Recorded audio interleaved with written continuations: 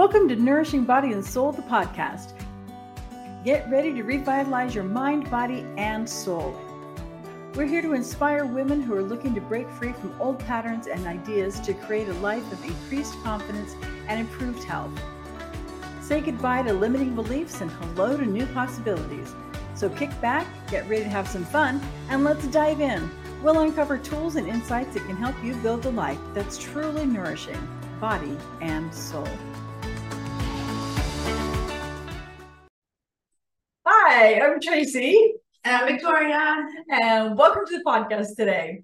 We have a very fun topic today. But yes. First, I know better than this. And I trust I'm not alone. I hope I'm not alone in this. But there are times when, like recently, I had a cookie and it didn't taste as good as I wanted it to. Mm-hmm. And so instead of going, doesn't taste that good, I had another one because I knew that it potentially could be very satisfying. So it's like I kept eating, trying to will it to be better and to be as satisfying as I wanted it to be. When I know better than that, I just need to cut bait, let it go. But no, I've done that. Easier. Oh, good. It's not just me. No, totally. Okay.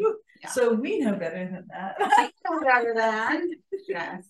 So I know better than this, but I was out to dinner with somebody last night, and I don't know what was going on through her head. Like, she doesn't even, I was going to tell her about the podcast that she needed to listen to it, but I didn't get a chance. She was chatty. And she saw people that were not what she thought was the perfect size. So she started making comments on the size of their bodies. And I was like, I am enlightened to these guys. You know, she was asking me, like, are they fat? And I was like, no, these girls are not fat. Like, I don't even know what you're talking about, crazy lady. And so, no offense, if you watch this, you know who you are, and I love you. But anyway, so I defended that. I gave my most enlightened responses on body size and diet culture and whatever. But I was irritated. And I went home and I was irritated. And I know better. The I know better wasn't that I stood up for diet culture, against diet culture. That's not what I know better. The I know better is I shouldn't have been irritated at her. First of all, she is a good 20 years older than I am and has lived in a different culture and it lives with different ideas that, you know, are not even close to being what we no. So the I know better is that I should have been irritated at somebody who's lived the diet culture, or, you know, what the woman's worth is defined by her body and all of that. So I'm sorry you didn't, I don't know if you even knew I was irritated at you, but if you watch this, and just know that I'm not. I realized the error of my ways of being irritated at you through my I know better. So there we go. Interesting, because I was just talking to my daughter-in-law, and she has started watching the Mary Tyler Moore Show. Oh, interesting. Yeah, old TV, and then good wholesome TV. And she said, "I can't watching this." It's like, I cannot believe. I mean, I'm not surprised at all anymore about my mom and her opinions about bodies. Mm-hmm. I'm like, I've watched that show in a long time. Yeah, I've watched the Mary Tyler Moore Show. She said, "Oh gosh, no, they talk all the time about diets and body size choice." And Rhoda, the best friend, she's always talking about what diet she's on and how she needs to lose 5 pounds or whatever. I'm like, yeah, I'll have to go back and watch those, because I haven't watched those in a long time. I thought, it doesn't really surprise me. I had forgotten that, but yeah, that's the mention. I remember Mary Tyler Moore. I guess I don't quite remember Rhoda's body, but like, they're thin. Yeah. Oh, like super thin. Yeah. Oh, anyway. Yeah. So, but you know what? I bet you anything, if we go back to a lot of those shows from the 60s and early 70s, that we'll find out, we'll hear the talk of it. Mm-hmm. And whereas today we see it visually, we don't hear as much to talk about it, but it's just kind of unspoken because it's obvious through who they're casting that this is the look that's acceptable. But so the age makes a difference too. Yeah. So anyway, Yes. But it was an interesting experience to have, because we don't do that. We're not, when we go out to dinner, we're not looking around at people and judging their body sizes out of nowhere. Like, it wasn't like I told, well, it doesn't, but yeah, it was a shock to hear to my ears. That's yeah. So like, I always joke about where I'm like at the very beginning of the path. I'm far enough down the path that when I heard it, it was shocking to hear. Like, yes. That's a yay. It is. Win. Yeah. Yep. And today's topic is a very fun one. It's one of my favorite things to talk about. Yay. With clients and whoever will listen. But it also is one that there's surprising amount of resistance to. Okay. But so let me just start by asking, and I haven't asked her this before, so I'm just putting her on the spot. Tell me about one of your favorite meals you've had. Oh gosh, I know this. Oh, okay. Yeah, no, I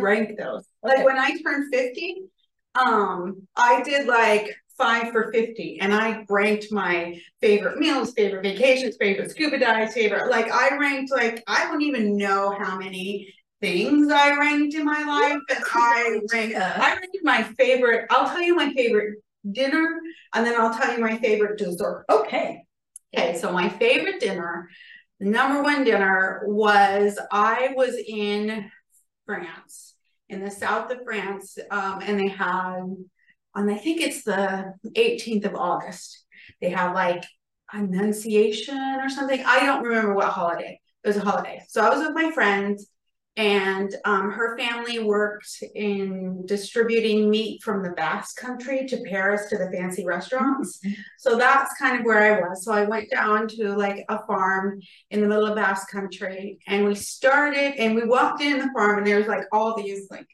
animals on spits, but the smell was so good.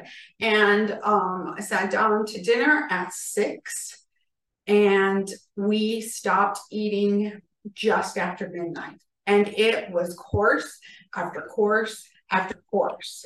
Yes. Oh my goodness. Yes. I couldn't speak any. I mean, I thought I could speak French. That was the time I went, and I thought, oh, I can speak French. I could not. So I did not even really, I didn't even know what it was I was eating. I'm sure I ate organs. I'm sure I ate all kinds of things that like, if you had told me, I might have gone, It was spectacular. It was spectacular. And then we had this big Basque cake at the end that's kind of like a cheesecake.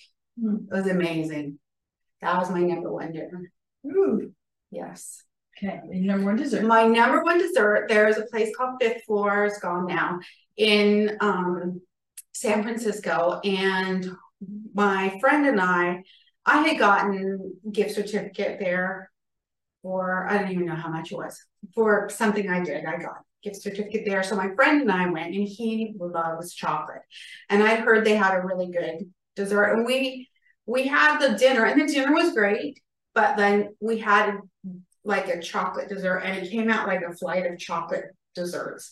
So there was like a mousse and a cake, and a couple other things. There were 4 things I remember, and we both were just like, and we took a bite, and every single bite felt like you were entering heaven. It was like the heavens had opened, and we talked about that. We still could talk about that. Like, well, remember that night we had chocolate desserts? It was pretty good. Yeah. So those are my two biggest, my best and favorite meal, which was hard to come up with. I have that's just why I had to do 5. And then like my favorite dessert. Yeah. So there you go. Okay, so she's super fancy, obviously. A little bit. One of my favorite desserts, you can tell how fancy I am. Okay, go ahead. Sorry. My favorite, on the other end of the spectrum, one of my favorite desserts I've ever had was a peach cobbler that was made camping in a Dutch oven. That's good too, because anything camping is like extra good. It can be. Yeah. Or it's just not. Oh, I've had okay. many of burnt peach cobbler, other people trying to make it, you know. So it was a peach cobbler, sorry. Yeah, and it's a peach cobbler. It was just the right, dressed the right gooiness, but really what the topping was just the best. It was, it's a dessert I've been chasing ever since, trying to figure out how they did that. The frustrating thing is the person who made it, it wasn't something that she did all the time. It was just a new thing that she tried it. She didn't remember how to make it. Oh, that's my sister. My sister makes the best food and she never writes it down. She made like, this doesn't even sound like something that sounds like it would be good, but she made like this mushroom soup with all of these super fancy mushrooms with all the like chanterelles on that. She didn't write it down. It was like heaven. And even now, sometimes I'm like, I can't believe you didn't write that down. She's like, I can't believe it either. But then she doesn't write down anything else. She makes really good food. Okay, sorry, go ahead. No, so she didn't write it down. Yeah, so I've never been able to have it again. Well, you can practice and try. I have. Oh, I haven't come up with it. I don't. It's not dessert I make all the time, but I've tried a few different things. It's like I'll see a picture. It's like, oh, that looks like the topping that she had, and I'll try that, and it's good, but it's not as good as that was. So. Anyway, maybe you have to have it outside. Maybe in a Dutch outside in your Dutch oven, outside in your multiple like country house country. Maybe. So yeah. So I'm sure that this talk has gotten you thinking about some of your favorite foods. Please. And your favorite meals. Do that. Write it down. Write down like your top 5 favorite. It's a super fun exercise to go through. To go through life in all kinds of parts of your life and go, what was the top 5 experience when if you're like 15, do it anyway. You're probably not listening to this, but if you are, like, yeah, do it anyway. But do it again periodically. live so that you will have a top 5 by the time you get 15. Yeah. A worthy top 5. Oh, another one. One of my very favorites. It was French fries, actually. Ooh. Surprisingly, because I'm not a big French fry person. Like, I can get French fries anywhere, and often I do, but I will literally eat like, 2 to 5 of them, and I'm good. But my daughter and I went to Napa. This was a fancy restaurant one. Went to Napa and they had these French fries that were cooked in truffle oil and the salt they used, and I'm not sure what else they was it Boucheron? Did you go to Boucheron? We did, but what we had there was really disappointing. Oh, really? Yeah, no, this was Brasswood. Whoa. But it was so these French fries are like, oh my gosh, they are far and away the best French fries I've ever had. That's awesome. And it was fairly generous plate. And my daughter and I ate every one of those French fries. So we can make those. We probably could, but I'm not, like I said, they use a certain kind of salt and they season it with something else. I would have to go back to the restaurant and have them again to examine it instead of just lost in that experience. I have truffle oil at home. I just got some. You did? Oh, fun. Yeah. Okay. So why are we talking about this? Because we love talking about food, because food is awesome. But flipping that coin, don't flip that coin. No, I have not a lot of like glass half full things. I'm a glass half full person. But talking about this food. But we'll get back to the. Oh, okay, sorry. We've got to flip that coin, because for those people that we have where we are just loving what we're eating, how many times have we eaten and felt guilty? How many times have we eaten and not noticed what we were eating? How many times have we been on a diet and just not even, it's like whether we liked the food or not was completely irrelevant. We're just eating what we're supposed to on that diet. Yeah. And that all the time. Yeah. Evelyn Tribole, who is one of the authors of Health at Every Size, she's one of the authors of Intuitive Eating. And in an interview with her, I heard her talking about this woman who she's asked her, so, what's a food that you really like, a food that brings you pleasure? And this woman, very sadly, couldn't come up with anything. It was such a foreign concept to her of having any kind of enjoyment with her food that she had to think on it for a while. And eventually what she came up with was, well, on this one diet that she was on, she was allowed to have a chicken breast on a bed of lettuce, and that was okay. That was her favorite food. Yeah. And it wasn't. Maybe it's a really good recipe. Maybe it was like a brilliant recipe of chicken on like a very that could be, except for it's not likely because she didn't go, oh, this chicken that I had. Oh, yeah. It was like, maybe this chicken breast on a bed of lettuce. And just some thought that somebody can be eating. And I would venture to say, way too often we've been in that point too. And it's because this food is such we make food so complicated. And many of us have a list of good foods and bad foods. We've talked a little bit about this. That's for sure. But it's like, not just this food tastes good, I like it, and this food tastes bad, I don't like it. Not that list, but the cookies are bad because there's too much sugar, there's too many calories, there's too much fat, there's too much this and too much everything in cookie. Cookies are bad foods. Foods that are too processed, those are bad foods. Foods that are, have too much sugar, any kind. Or I don't know. Remember when I said way back, a little while back, I said somebody gave me some homemade bread, and I did put honey and honey, and I don't like honey that much. That's not my favorite thing to do. So all of a sudden now I'm like on a honey kick, and I don't even. My mom was like, "What happened to all the bread?" And I would tell her I toasted it all, put tons of butter on it, and then put melted the honey. This is how much we don't use honey. It's crystallized. It's crystallized. I have to put it in the microwave, which I did for too long, and now the bottle is all smooshed and collapsed because I put it in there for too long, but it's still work. And now I'm just eating a bunch of honey biscuits last night. Like I don't even like honey, and here I am. It's on my bad list. Every time I eat it, I'm like, this is bad food I'm eating for myself. Yeah, I'm just eating because it's sugar, and just putting pure white sugar on bread, which is not accurate, but but also that. So where do we get these lists? Yeah, where does this come from? And how often do these lists take away from our pleasure with food? This is the thing that is so often not talked about. When we talk about nutrition, we talk about how much protein does it have, we talk about how much fat it has, we talk about how many carbs it has, we talk about how many macros. Yes, the macros. What are its macros? What are the vitamins that are in it? What are the the calories that are in it? We talk about all these things, and rarely do we talk about, and how much do you like it? What's the pleasure factor of this food for you? That's a good thing. It's to not talk about the pleasure factor. To talk about it, like to measure that. Yeah, because contrasting the, going to, like I talked about earlier, where I was eating these cookies, trying to make them taste. It's like it didn't taste the way I wanted it to, so I kept eating it, trying to make them taste better. Yeah.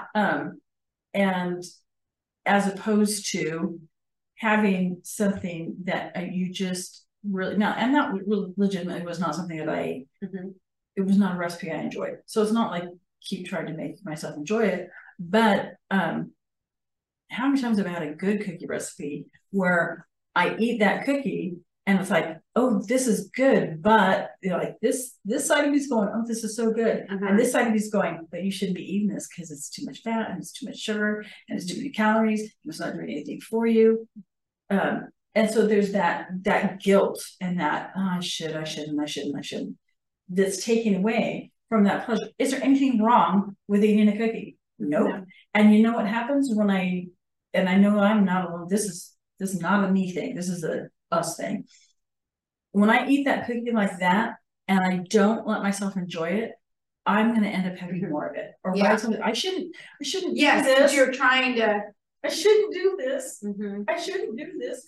And I just end up eating more. Whereas if I stop and go, oh, it's time for a cookie, and I take my time with it, and I really allow myself to take pleasure in it, it is so satisfying. You had mentioned a long time ago about that I can be satisfied by 3 M&Ms. Yeah.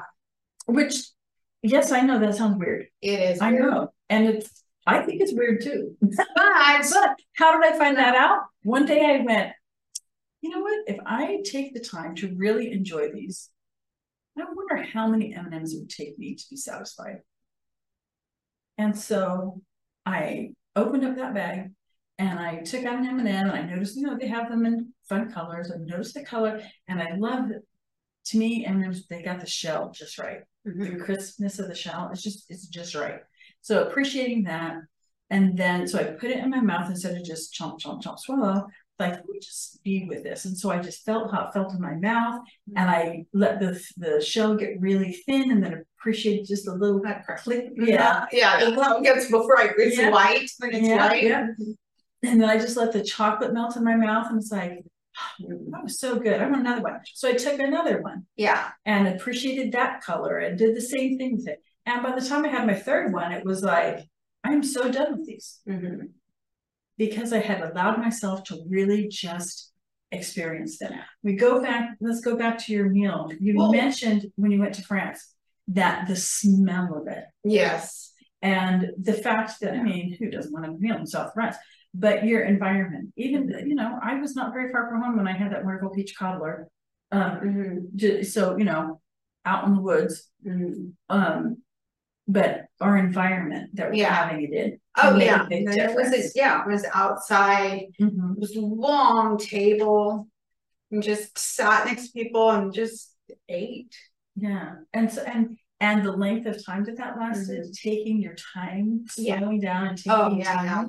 That wasn't like we had one course and then we just stopped. Next course. Yeah. And then we stopped and waited. And I just remember thinking, I've eaten. I remember finally looking at my watch and they were like, it's midnight. And I was weeping non-stop from 6 on. But yeah. But the one thing that I think also helps me is I like recipe books. I don't always cook from the recipe books, but I like recipe books, especially like I have gone to some places in San Francisco that have been really awesome, and they have their own recipe books, and I like to get those. And I am able to even begin to, you know, cook like a 5-star cook like a 5. I'm not Thomas Keller, but I like reading about it because they talk about the ingredients usually, and they talk about the reason why they're chefs, and they talk about like how I do this and blah blah blah, and it gives you like a sense of how much respect, you know, the chefs have for the ingredients and how much respect they have for what they're doing, like their part in making the food. And so it reminds me to also, if I'm cooking, be respectful of the ingredients, be respectful of myself, you know, that helps me a lot. Just being able to read others' views on it. Yeah. And it's it is just a whole different way of approaching it. I think I've mentioned before, and I'm sure I'll mention again, a book called The Culture Code. And in America, what the culture code is if you take a given culture's opinion or touchstone about a given thing, in this case, food. In America, the code for food is fuel. And we see that. I mean, it's so evident. When was the last time you went to a gas station that didn't have some kind of food available? No, but lots of places lots of countries have food at their gas stations. Yes. Some of them have like real foods at the gas stations. Like, it's a different thing. Most of the foods, and one of America's contributions to world cuisine is fast food. Yeah, I believe that. This is not food that you're meant to, you may have heard. Sorry, if you've read any of our stuff. If you've read any of my stuff, you may have heard this story before. But it's such a drastic contrast. I was working with a client and talking to her about this taking pleasure with food, and about how Americans' culture code for food is fuel. And it's not about the pleasure of it. It's just about what can you do while you're on the go. It's just meant to tank up and keep going. And not too far from here is a big flea market. And if you go there, the food that's available it's like either on a stick or it's meant to be taken with you as you walk. There are places to sit, but it's just, last time I was there, it was just picnic tables of varying degrees of cleanliness. Basically, it's like if you need to get off your feet for a couple of minutes, here you go, here's your corn dog, you know, eat it quickly and then back to shopping, or eat it while you're shopping. A street food, basically. And then, but this client, so we were talking about this, and she was about to go to France. I said, while you're there, notice their attitude toward food. And she came back, and I have to talk to her because she went back again recently. She was going to get me pictures of this. Her mom likes to go to flea markets because she gets stuff for making jewelry, and she finds a lot of good stuff at the flea markets in France. Yeah. So she goes to a flea market in France. Tables have tablecloths. There's flowers in a vase on the table.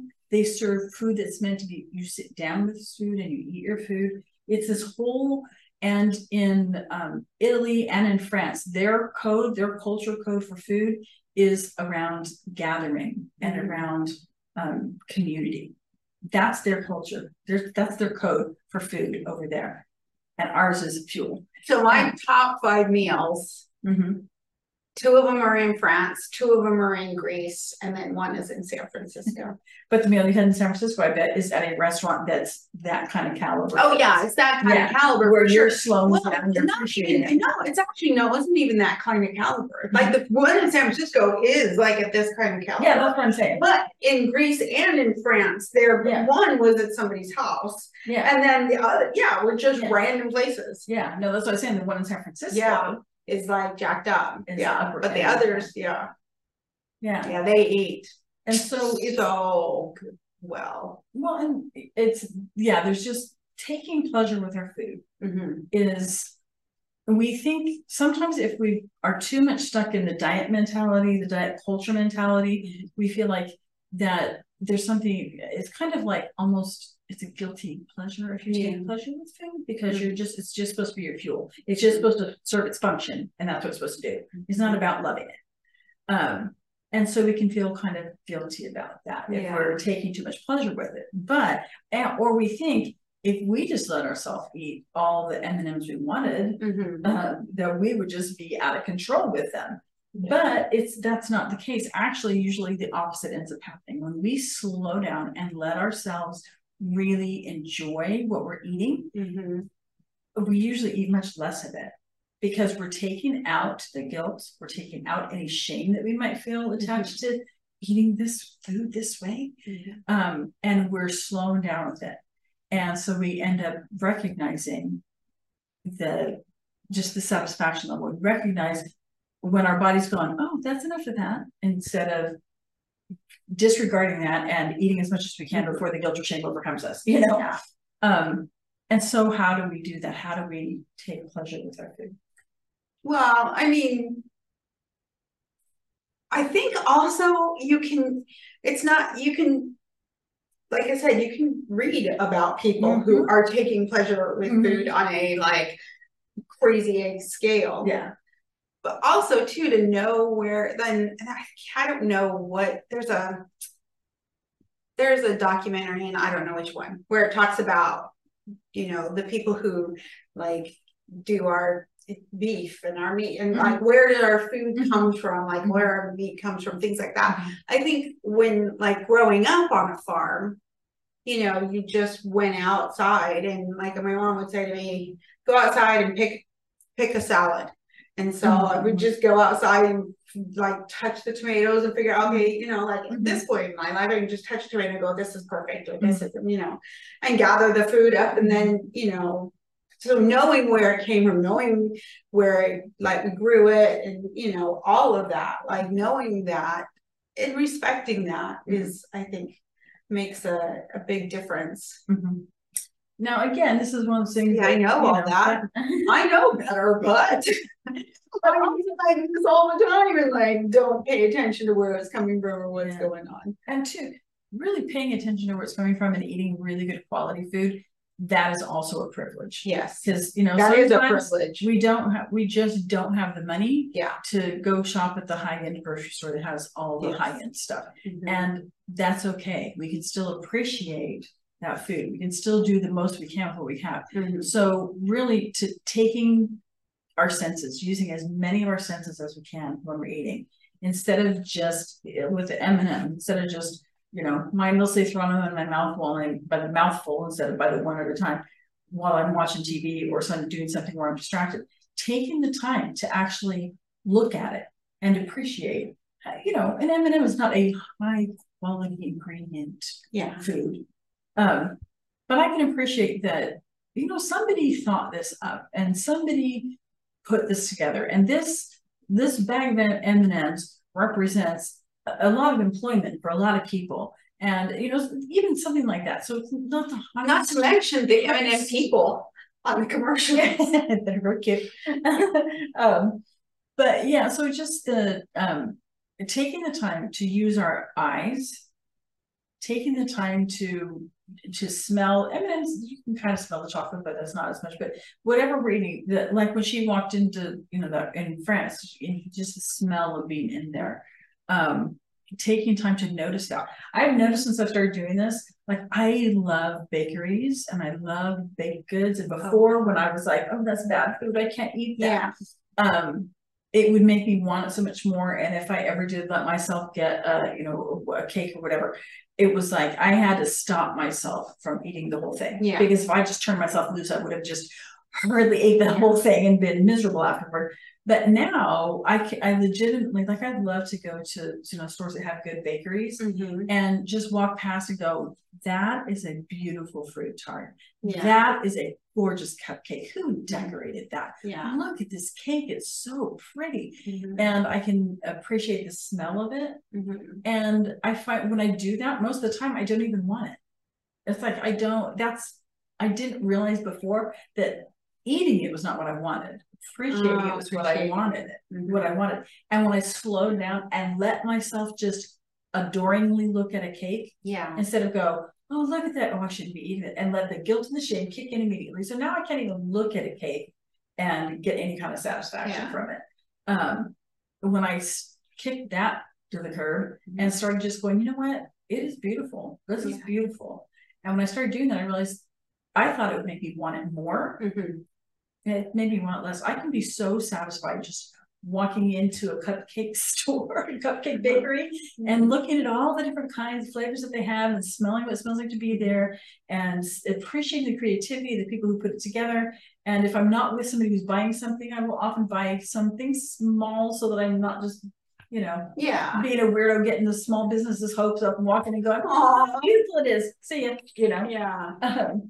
But to just go in there and smell it. So I'll, you know, I'll buy a little thing, and or, you know, I bought an apron at this cute place once, so I can still support that small business. But it's just so satisfying to me just to look at it and smell it, and then be on my way. And so you know, just so using our senses, every sense that we can possibly employ, the more satisfying food's going to be for us.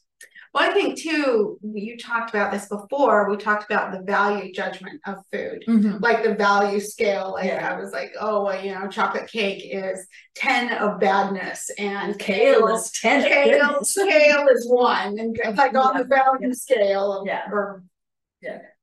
however, whichever is on the value scale, and the bad kale is 1, and cake or whatever is 10, or on the goodness scale, so just taking the value out of food, like there's no moral value, and let food just be food. Let it be. Oh, there you go. Let it be as well. Anyway, so here the bottom line is that you deserve to be eating food that really brings you pleasure and satisfaction. That's not something to be fought against or be ashamed of, or feel like you're a glutton if you take time to take pleasure in this. That's not what gluttony is.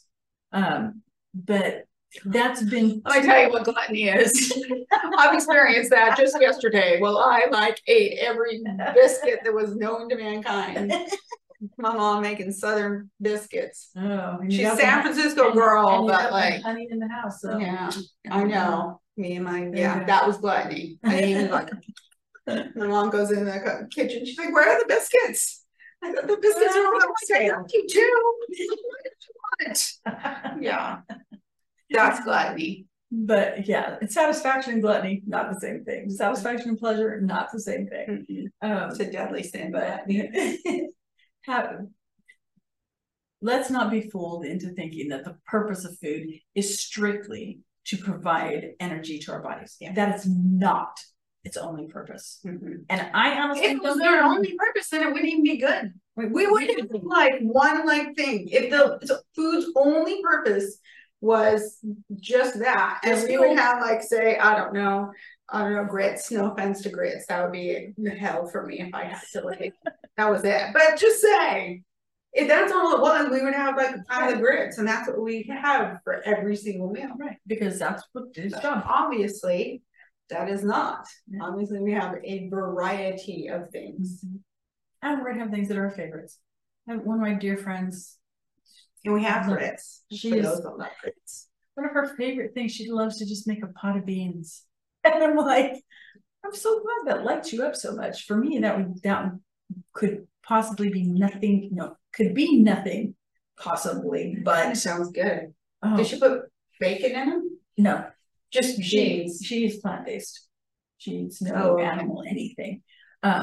But she loves her pot of beans, and I don't hate beans, but they're very low on my favorite food list. And so that to me sounds like, let me just eat gruel the rest of my life. She liked it. Like that's what I like beans. I don't know. Like medium lights me up. I don't know. It depends. Like I love me a good refried bean. Love a good black bean, but not all the time. To eat it like is my main staple of my main source of protein. No. Although I did. I was vegan. I wasn't vegan. I was vegetarian, but then like I couldn't eat cheese or whatever. Ultimately, just with my dietary restrictions, I ended up almost being vegan. And so I would have beans and like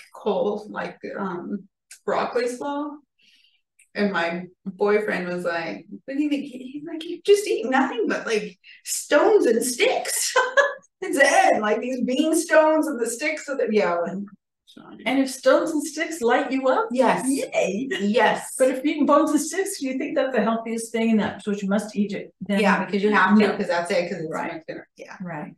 So here's your challenge for this week: find something, anything, and just really slow down and take pleasure with it. Use as many of your senses as you can to enjoy it and see how that feels.